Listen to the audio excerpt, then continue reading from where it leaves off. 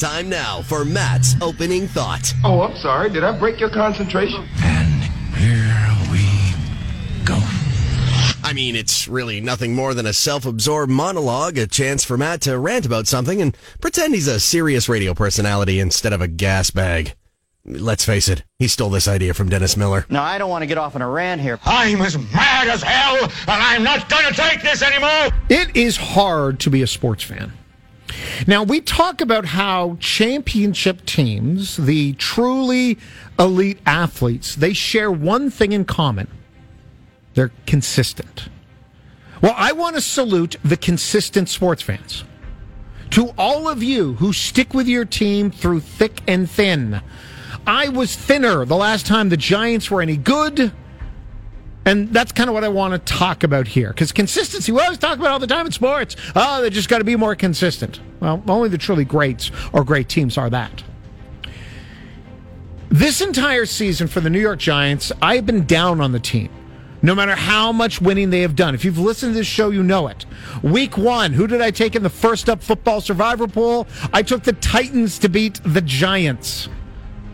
I lost. The team started out 7-2. They beat the Titans, the Packers, the Ravens, the Jags. Nope, not for me. All flukes. Fluky wins, fluky season, don't believe. They go 2-5-1. I feel vindicated in their losing. But they still make the playoffs. Now I'm trapped in that mushy, emotional middle.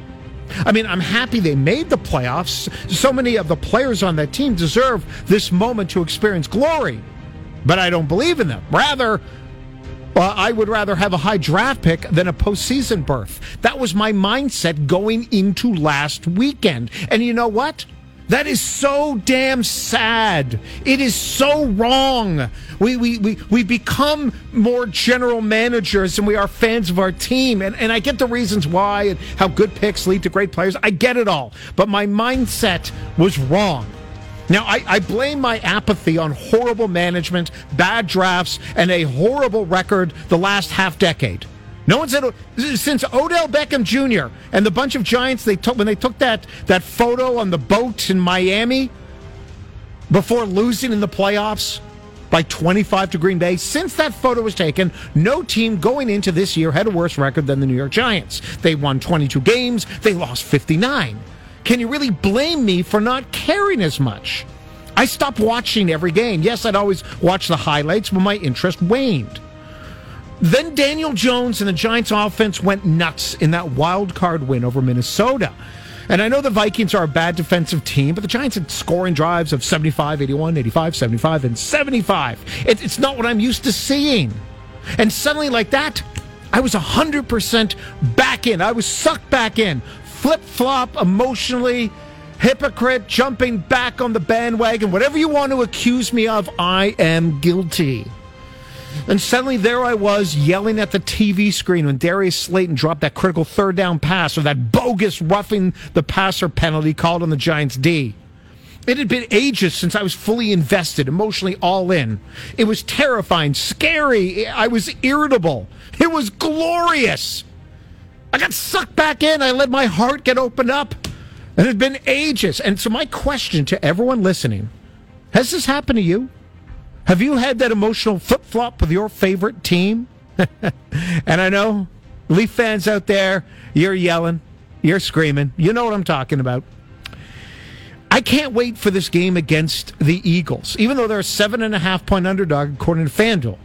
Even though a month ago, I was more interested in mock drafts versus the Giants' improvement on the offensive line. Do you see how much better they are at tackle? Good for Andrew Thomas getting it together. Evan Neal, guy's going to be a stud. And again, yes, I'm a hypocrite. I'm emotionally all over the place. I'm flip-flopping like a 10-pound trout reeled into a metal dinghy. Did I say that last sentence because I wanted to use the word dinghy? Yes.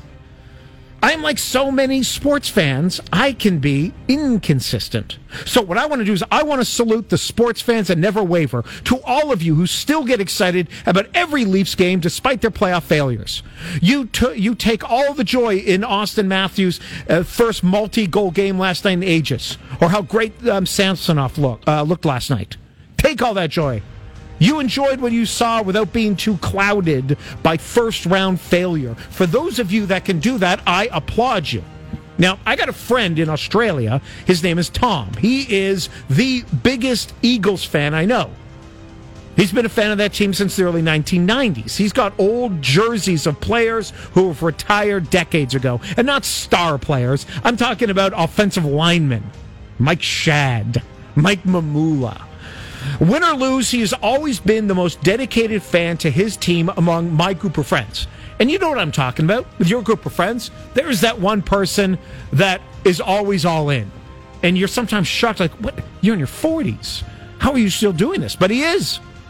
And we've made fun of him in the past for his obsessiveness, but I have to salute him. He never wavered, even when the team was 4-11-1 when Jalen Hurts was a rookie, or that weird year when Sam Bradford started 14 games for them in 2015. They had a horrible season. By the way, I totally forgot as well that Sam Bradford was an Eagle. He even started his own podcast. And yeah, I know, there's a million podcasts. By the way, have you checked out the Matt Talks Wine and Stuff with Interesting People podcast? I have the culinary director of Maple Leaf Sports and Entertainment on. Have a listen.